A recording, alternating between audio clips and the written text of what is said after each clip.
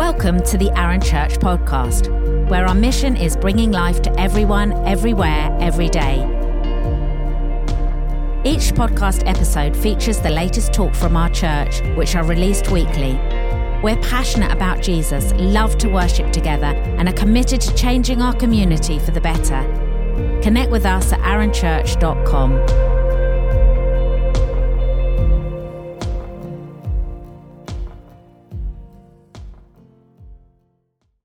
Hello? Can you hear me? Am I on mute? Does that sound familiar? I think in the past year, we've all been there, trying to communicate over video calls with friends and family and colleagues. At different times, I think I had Zoom, Teams, FaceTime, WhatsApp, Google Duo, all running on my phone at different points. We've had to adapt to the technology. In addition to video calls, online shopping has really taken off. In July last year, it's estimated up to 50% of online grocery shoppers were trying it for the very first time. Food delivery services have exploded in popularity. Loads of local restaurants have turned into impromptu takeaways.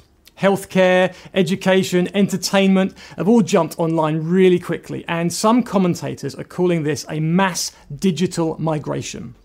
In fact, research is showing the adoption of digital technologies globally has accelerated by about 5 years. That is, we're at a level of digital use today that was not expected until 2025.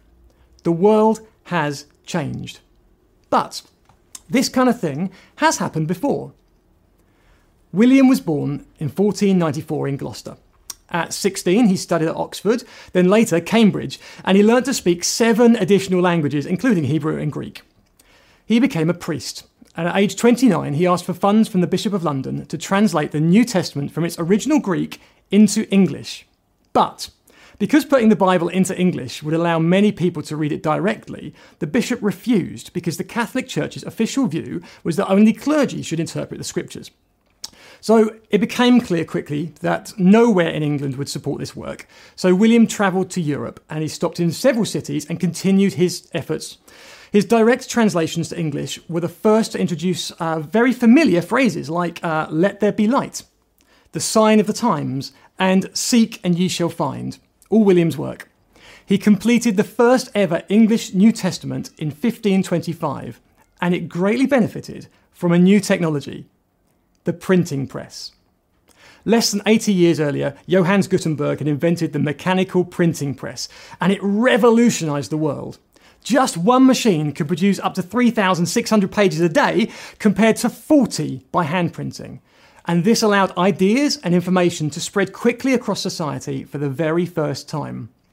William's New Testament was the first English Bible to take advantage of this new technology. Despite being banned by the Catholic Church, the translation was smuggled into England and Scotland. Some copies burned in public when they were found. But William continued to write and translate. In 1536, William Tyndale was executed by the church for heresy. But his influence is still felt today. He's described as the man who more than Shakespeare or even Bunyan has moulded and enriched our language. And his translations were the basis for the King James Version, which quickly became the most popular and widely used English Bible translation in the world. Like Martin Luther, William Tyndale was a leading figure in the Reformation, which birthed the Protestant church movement. And this was all helped by technology. This past year, how we do church here has had to change.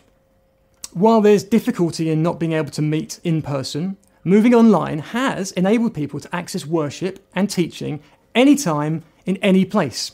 We've connected with people who can't set foot in church or are just generally not around on Sundays. Right now, you might be listening to me on YouTube, Facebook, or the podcast. The church can truly go to the people, not just the people to church. Everyone, everywhere, every day. So, what do we make of an unchanging God in an ever-changing world? Sometimes we might interpret unchanging as a negative thing. Unchanging could mean stuck in your ways, obstinate, outdated. But that's not what we mean when we talk of God being unchanging. We don't mean that he never changes his mind or that he never responds to his people. The Bible is absolutely clear that he is a loving God and he enjoys relationship.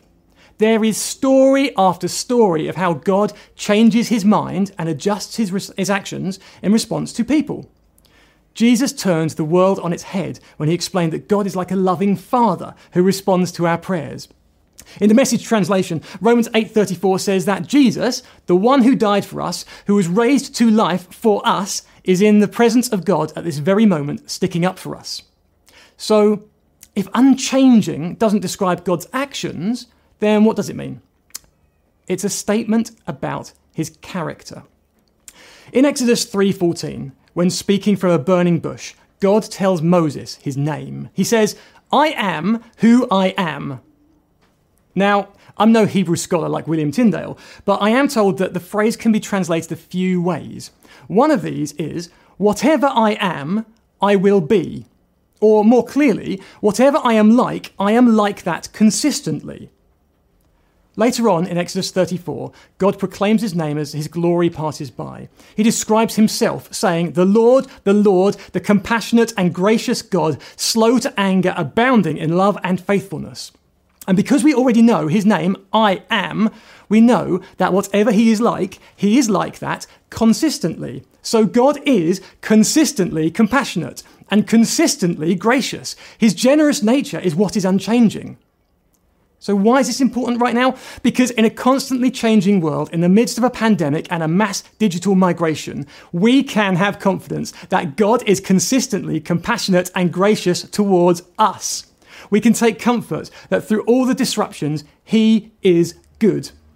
So, today, may you know the wonderful, unchanging nature of your Father God, that he is unflinchingly compassionate towards you, that he is reliable and faithful despite all the changes in the world. Amen.